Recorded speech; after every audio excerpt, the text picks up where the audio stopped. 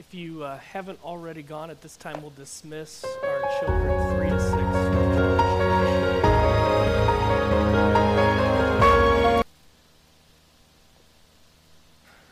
Today we're going to continue on in learning about Stephen and his story in the book of Acts.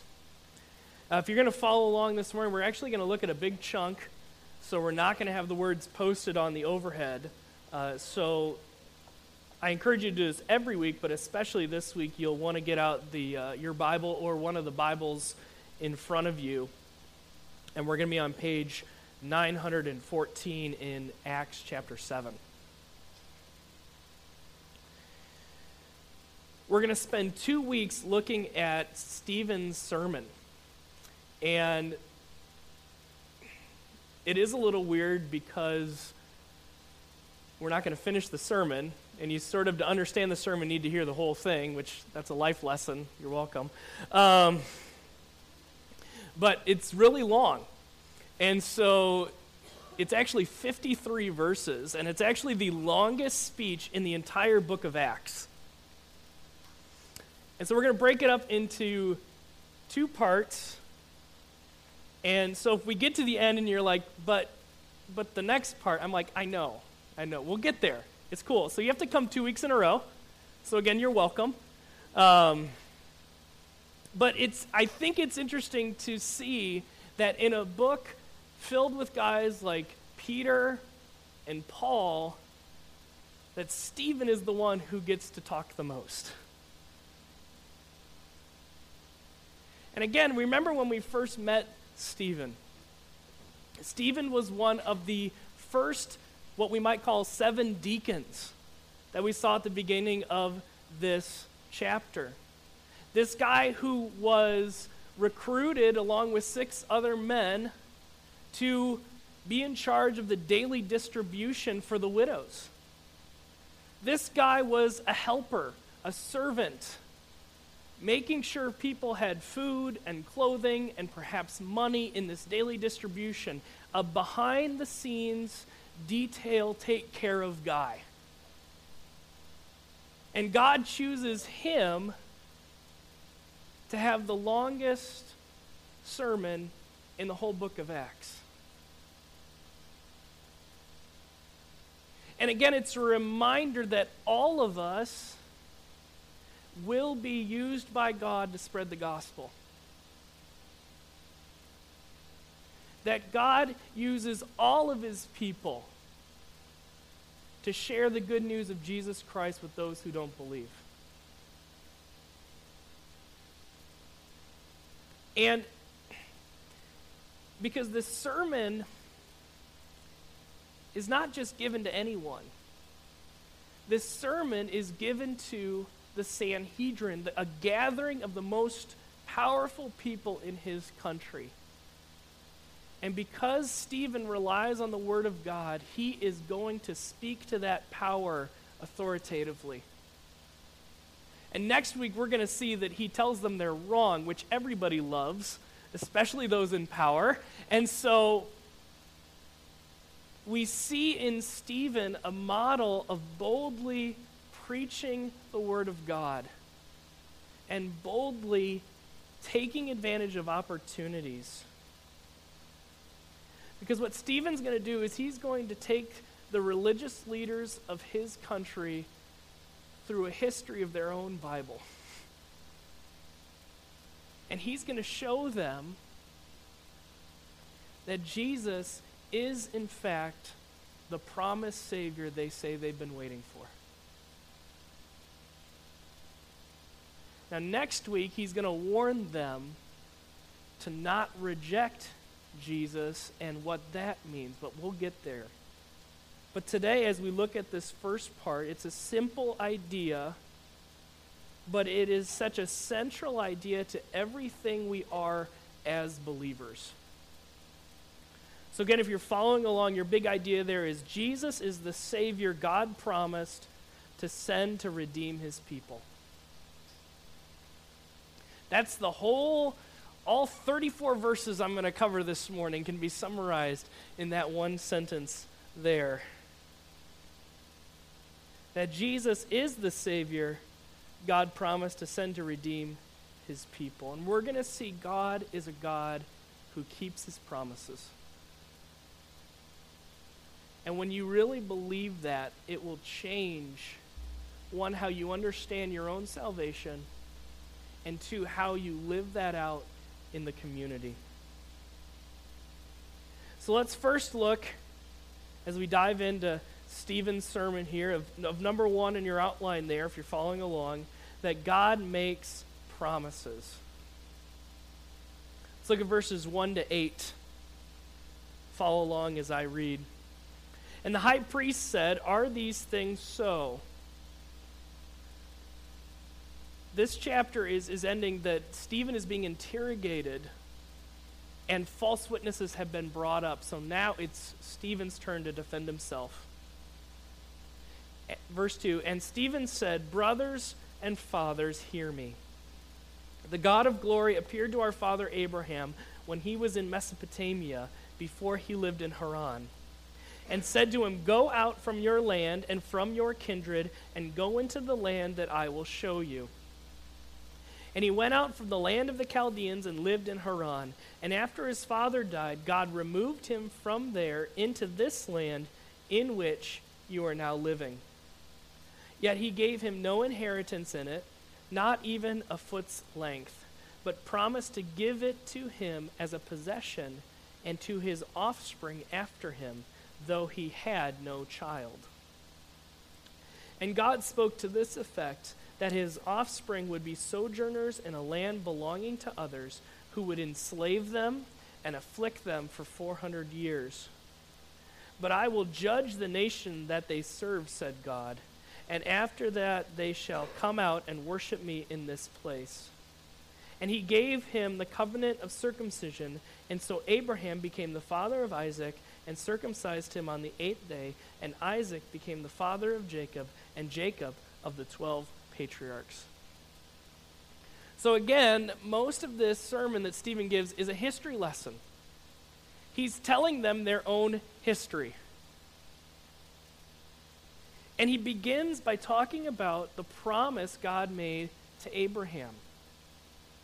And we go back in your Bible to Genesis chapter 12, verses 1 to 3. This is just a great place to have memorized that this is where it's at, Genesis 12, 1 to 3. And we look at the promise God gave to Abraham. Let me read. Now the Lord said to Abraham, Go from your country and your kindred and your father's house to the land that I will show you. And I will make you a great nation, and I will bless you and make your name great, so that you will be a blessing. I will bless those who bless you, and him who dishonors you I will curse. And in you all the families of the earth shall be blessed. So sometimes we call that the Abrahamic covenant. Sorry, you can't use Abrahamic in Scrabble. It's a proper noun. But if you could, it would be a great Scrabble word. But we see this as this promise that God made with Abraham to be a great nation, to have land where his descendants could live, and that through him all peoples on earth would be blessed. And so Stephen, in verses 2 to 5, picks up on God's promise of land. So look at verse 3 there especially. So God said to him, Go out from your land and from your kindred, and go into the land that I will show you. So he picks on this specific part of the promise. That God said, I'm going to give you the promised land. That's why we call it the promised land. Okay, not because it just sounds nice, but because it's been promised to Israel, to Abraham's descendants. And we see right in verse 4 there that we know God has kept that promise. Look at verse 4. And then he went out from the land of the Chaldeans and lived in Haran, and after his father died, God removed him there into this land in which you are now living. So he's talking to the descendants of Abraham, and he brings up this promise of the land. He says, oh, by the way, guess what? You're living in the land. Promise kept. He's setting up a pattern here that God makes promises, and that God keeps those promises. So God promised Abraham, I will give your descendants land, and now they're living in it. Good job, God, keeping your promises. There's a pattern. God speaks, and it happens. But they have to wait for the promise. The promise doesn't always happen right away. Look at verses 5 to 6. Yet he gave him no inheritance in it, not even a foot's length, but promised to give it to him as a possession and to his offspring after him, though he had no child. So the idea there is God made this promise, but Abraham never actually got to see the promise fulfilled. He had to believe that God was going to do it, but he never actually got it. Again, look at verse 5. Yet he gave him no inheritance in it, not even a foot's length. The sense of waiting. But not only that, when you get to verse 6, he says, and God spoke to this effect, that his offspring would be sojourners in a land belonging to others who would enslave them and afflict them 400 years. And so he says, not only did Abraham not get it, but there were 400 years, approximately, where Abraham's descendants would be enslaved and not get the promise. You know, it puts our waiting sometimes in perspective. I don't know the last time you waited 400 years for something. I'm just saying. But just as a little side note here, that sometimes the promises God makes don't immediately happen. And there is an element of waiting. I think one of the things that we've been tricked into believing is that we can have instant gratification with all of the promises of God. There is no instant gratification in the Christian life. There is a lot of delayed gratification. And the problem is if we don't get what we want, we get a little crabby. Again, there's a million child metaphors right in there. Everyone make your own and we'll move on. But how driven are we by instant gratification, especially in a culture where if the website takes more than 5 seconds to load, we shut down the whole thing and start the computer again and complain about how we need a new computer. Amen. Hallelujah. But has that come into our Christian life? Has that oozed in that we want it and we want it now? And maybe is sometimes God saying, you're going to have to wait. And waiting isn't always pleasant. I mean, just think about that. God is saying to Abraham, your descendants will be enslaved for 400 years. That's like the definition of unpleasant. Right? We think that, again, it's this lie that if I am faithful to Jesus, no problems, ever.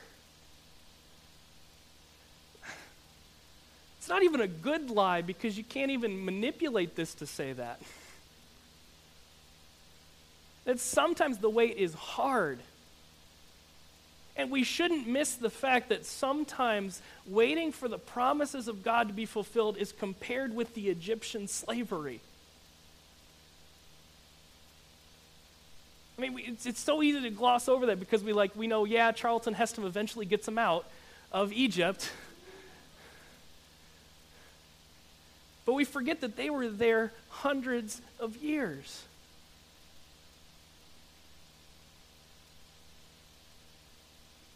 I mean, we think we have to wait a long time, but imagine being there and over 400 years, that's multiple generations of people. If you're saying the same prayer as your grandparents of, Lord, when will deliverance happen?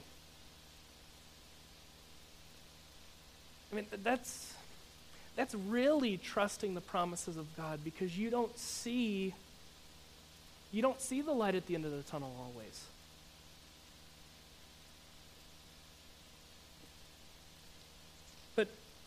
But again, part of what we're going to see here this morning is that God always will fulfill his promises. No matter how long and no matter how hard the wait can be, we know that God will keep his promises. And so it can sustain us through the hard times when we cling to the rock that is God's word and his promises. But along the way, God will give us, by his grace, evidence that he knows his promise. So, for example, going back to what we said before, that they know God's promise about the land was true because they were living in it. Or when we talk about the promise of many nations, that Abraham did become the father of Isaac. And that Isaac did become the father of Jacob. And that Jacob did have his 12 sons. That those births, those children, were signs that God was still at work. That God did not let the line of Abraham die out. It wasn't because of military might that Abraham's line survived. It was God giving life and protecting their lives. And so we see in verse 7 and 8 that God gave them the covenant of circumcision, this sign on their bodies that they were God's people and God was going to keep his promise. In some ways, it was a physical sign of God saying, I will do what I said I'm going to do. And then again, at the end of verse 8, we see the list of children born, the continuing of the line. And so Abraham could look at Isaac and said, God is still going to keep his promise. Isaac could look at Jacob and say, God is still keeping his promises. Jacob could look at all 12 of his kids and the mess that household was and say, God, even you go back and you read that story with fresh eyes of saying, this is dysfunctional, and yet God still loves sinners. Okay, let's just be honest about that story. That's not the way a family is supposed to live. But in the midst of all of that, God continues his promises to Abraham. And we can do that in our lives. And a lot of times when we look back at an event, we see God's faithfulness. We see it in each other's lives, that when we look at something that happens to someone else, we see that God is still working and loving his people. And we need to take time to understand what God is doing, that he is encouraging us through our history and through the history of others. That God is still in the business of saving sinners and rescuing his people.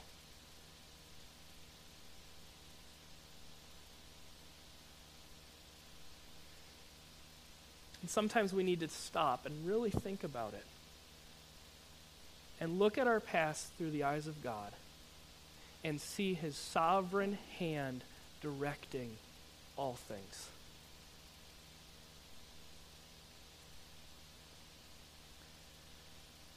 Not only do we see God promising, just making promises to Abraham, but we also see that God provides a promised redeemer. And we're going to see this in the person of Moses.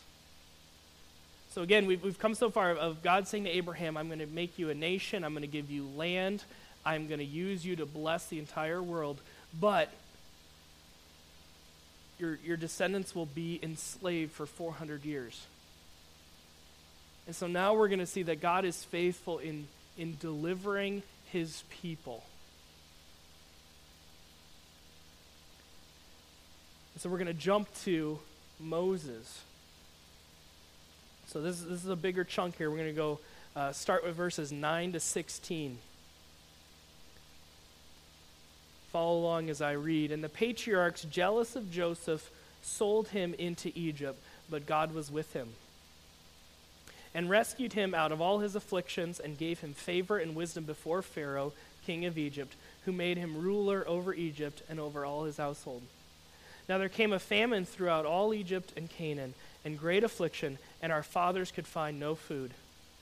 But when Jacob heard that there was grain in Egypt, he sent out our fathers on their first visit.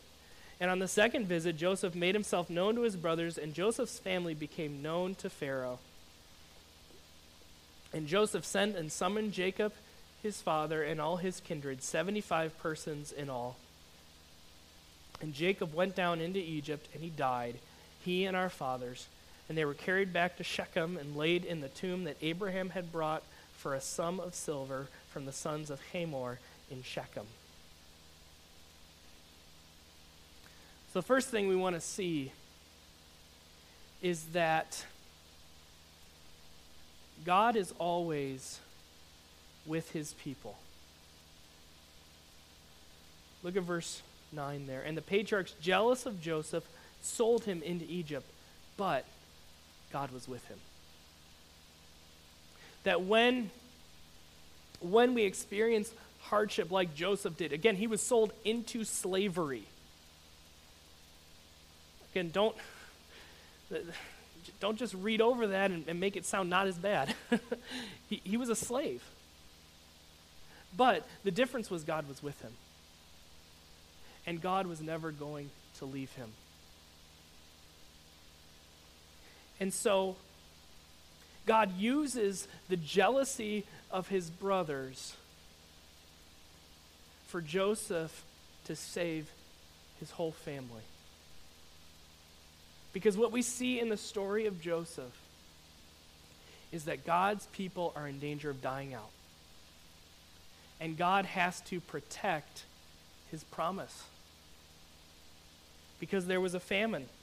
We see that in verse 11. Now there came a famine throughout all Egypt and Canaan, and great affliction, and our fathers could find no food. Again, this is not the world of supermarkets. They couldn't just ship in food from China or something. They were going to die without food. And so God used the sin of his brothers in selling him to Egypt so that he could bring Joseph into being an official of Pharaoh's court so that he could then save and provide food for his family. Again, we see God being faithful to his promise that God will not be stopped even by a famine throughout a whole land. And God works even in spite of the sin of others. That he cannot break his promise, and he can do anything to keep his promise. And so he uses Joseph to save Abraham's descendants.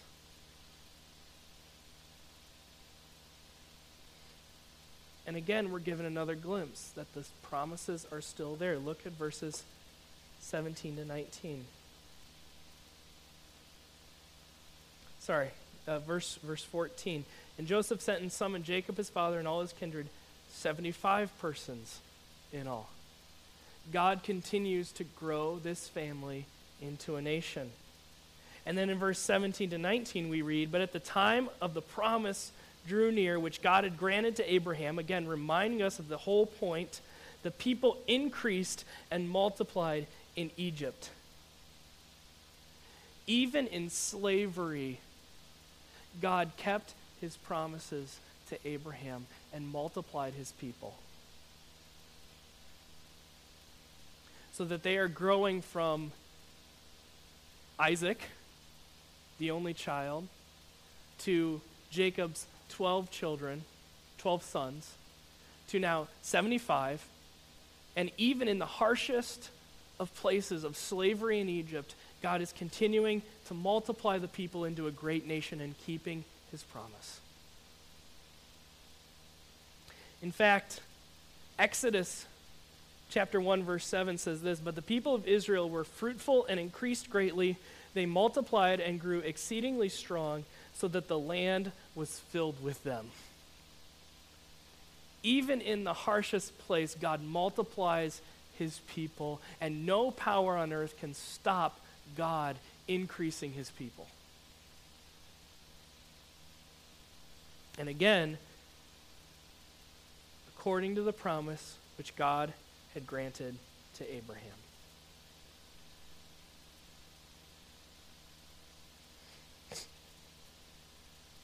But now, they need rescue.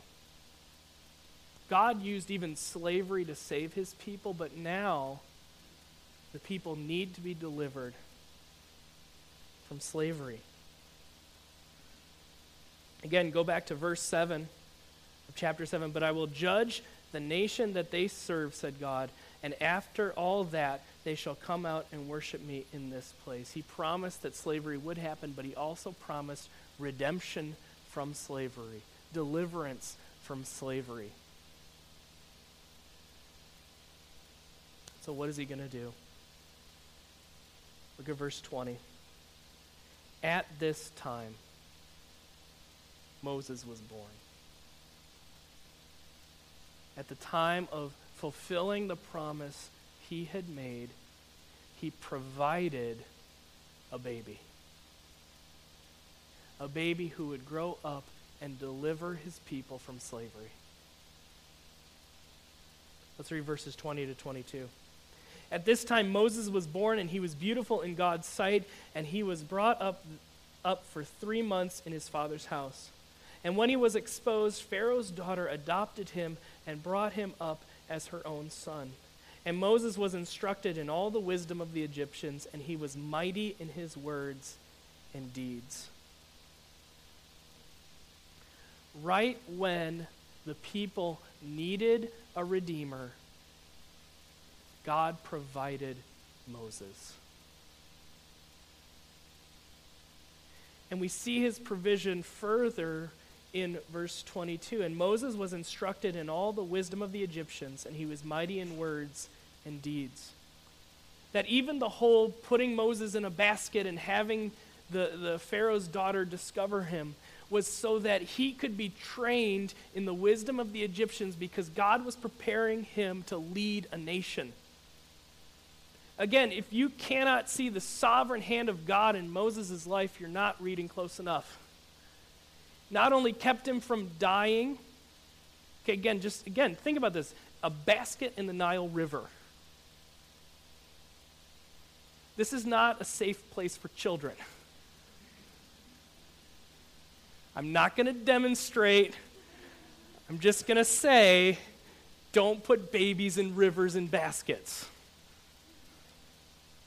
So not only does he save him from death, but he gives him the best education in the world for leading a nation. God will use the wicked people of Egypt to train the leader of his people. Because at this time, Egypt was the world superpower. If you wanted to get educated, go to Egypt. And here God is using the Egyptians' training against them. Because there is no power greater than our God. And so he will use the Egyptians any way he wants to use them. Because he has promised to deliver his people from slavery. And when God keeps a promise, when God makes a promise, he always keeps it.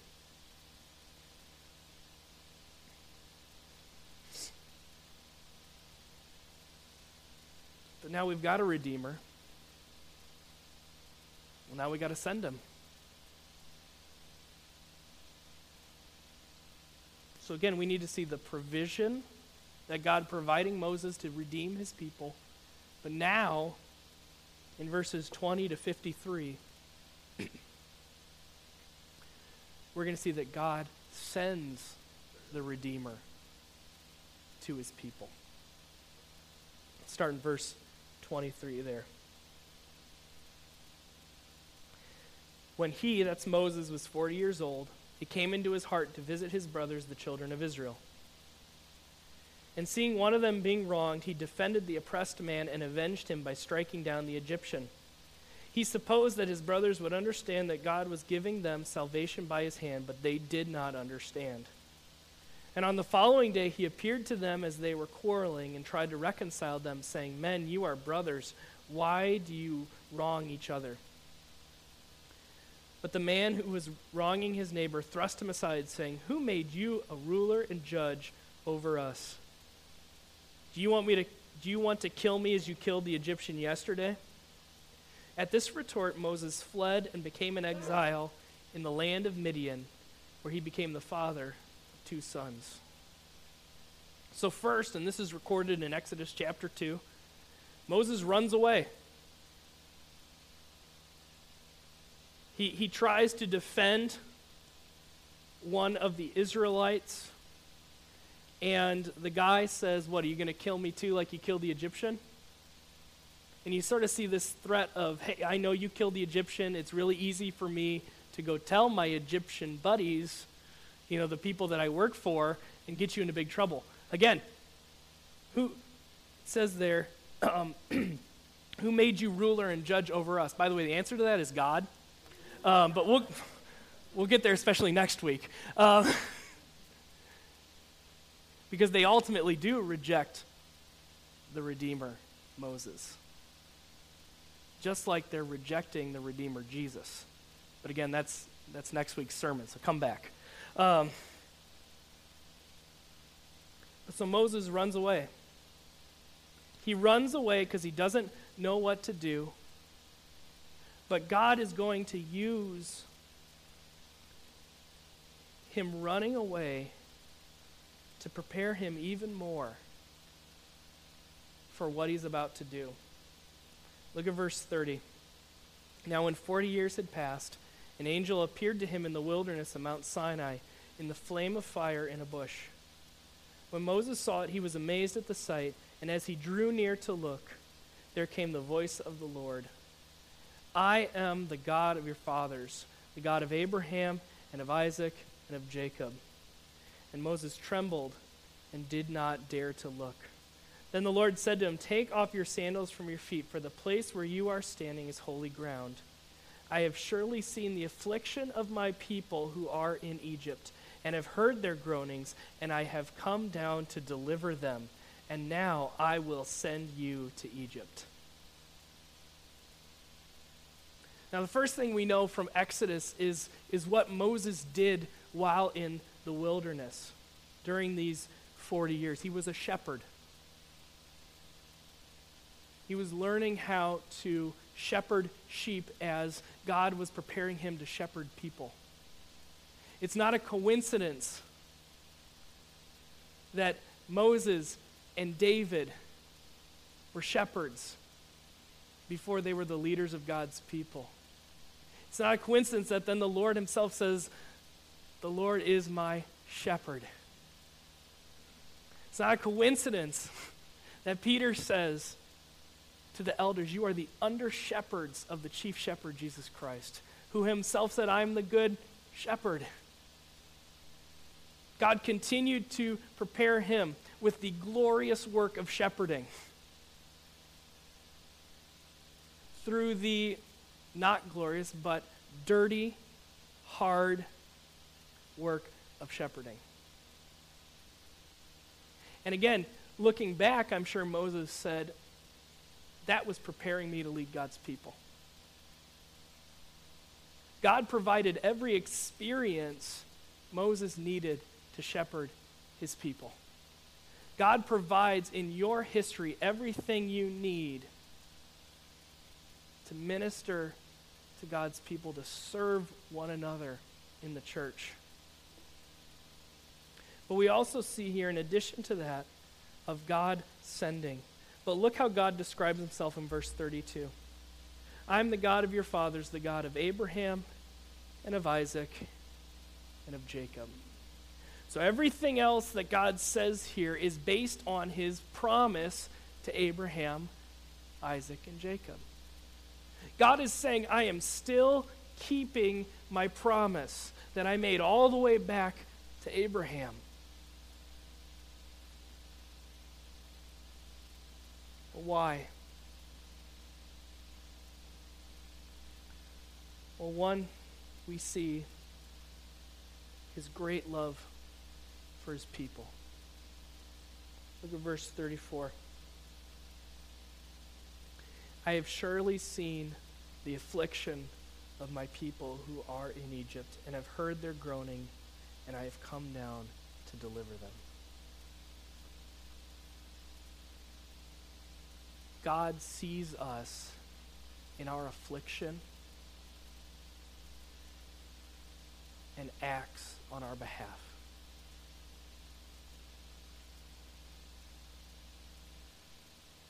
God saw his people in slavery and was sending Moses to deliver them. God sees you in your sin and being separated from him, and sent Jesus to deliver you. And for those of you who've already believed in Jesus, God sees every affliction that you are in and is working things out for your good.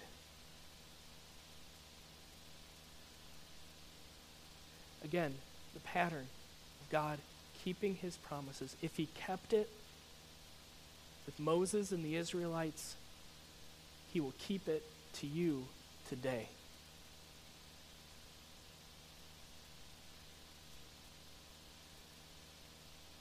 We close here with two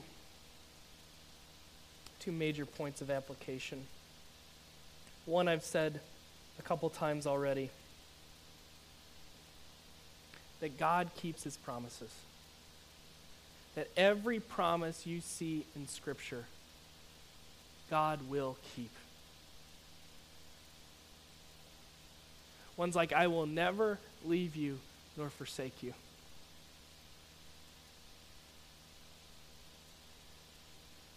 Where he says, no one will snatch my sheep out of my hand.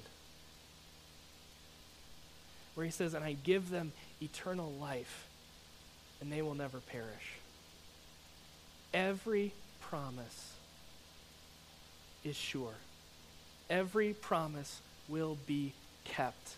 When everything else around you is chaotic and goes to garbage, God's promises stand. That is a certainty that you can stand on when your life is completely uncertain.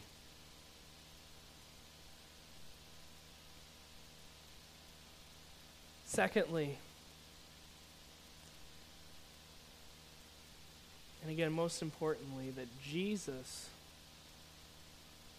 is the ultimate promised Redeemer. And again, Stephen, in the next week, as we get to the end of the sermon, is going to tie up some loose ends and connect it to Jesus right before they throw rocks at him, which, let's just think about that one. We'll do that one later. But God sent Jesus in the same way he sent Moses to redeem us. First, we saw that he sent Moses at the right time and according to his promise. Galatians 4:4-5 says this, but when the fullness of time had come, God sent forth his Son, born of a woman, born under the law, to redeem those under the law, so that we might receive adoption as sons.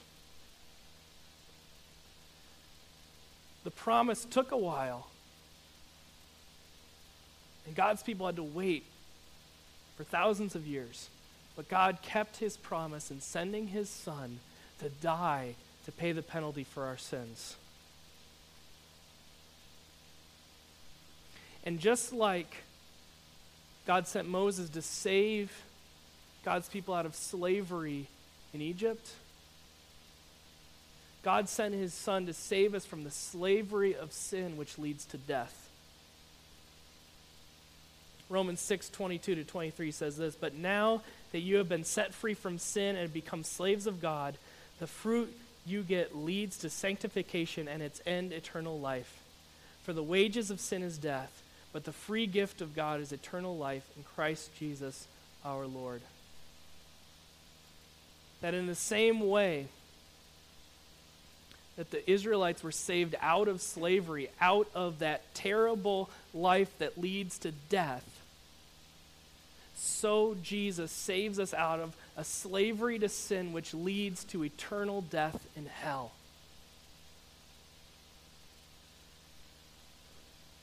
That God did not leave us in our sin, just as he did not leave the Israelites in slavery, but gave them life and gives us the hope of eternal life.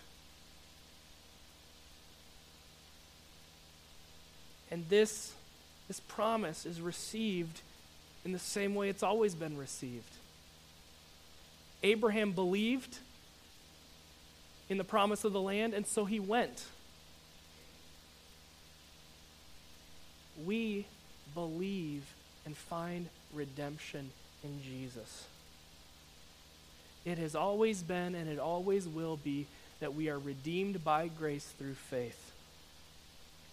Romans 3:23-25 says this, "For all have sinned and fall short of the glory of God." There's that slavery that we're in, and are justified by his grace as a gift through the redemption that is in Christ Jesus. So that this redeeming, that being saved and delivered out of slavery is through Christ, whom God put forward. That this was God sending his Son, again, God keeping his promise by his blood to be received by faith. The promise of Jesus is accepted by placing our trust in him and what he did on the cross, and so that anyone who believes can be delivered from that slavery to sin that leads to death and find eternal life forever.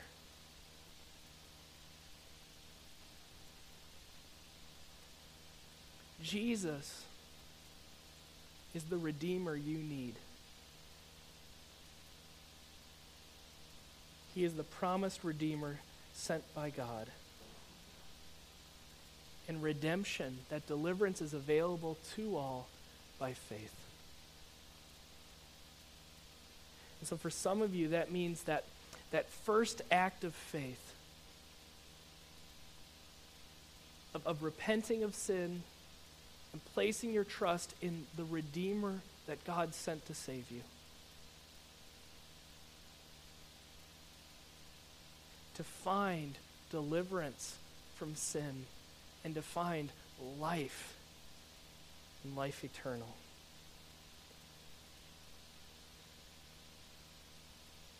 So again, as we think through what Stephen is saying, that God is faithful in all his promises, and ultimately he is faithful in sending his Son to redeem us and save us from sin. And if you look at any promise that God has made, you can look at the cross and see that God always keeps his promises for our good, for the good of his people. And this is the promise we celebrate in communion. That God did send his Son. That when you're holding the cracker and the juice, that you're remembering God kept his promise to save us from our sins, because without him we would be dead in our sins.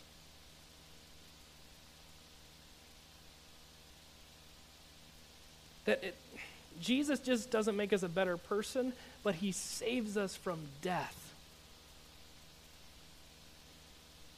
and offers us the hope of eternal life. And again, it's not just a ritual that we do every month. And it's not just the post-sermon snack every month. but it's holding visible evidence that we can look at, smell, see, and taste and say, God sent his son to die for me.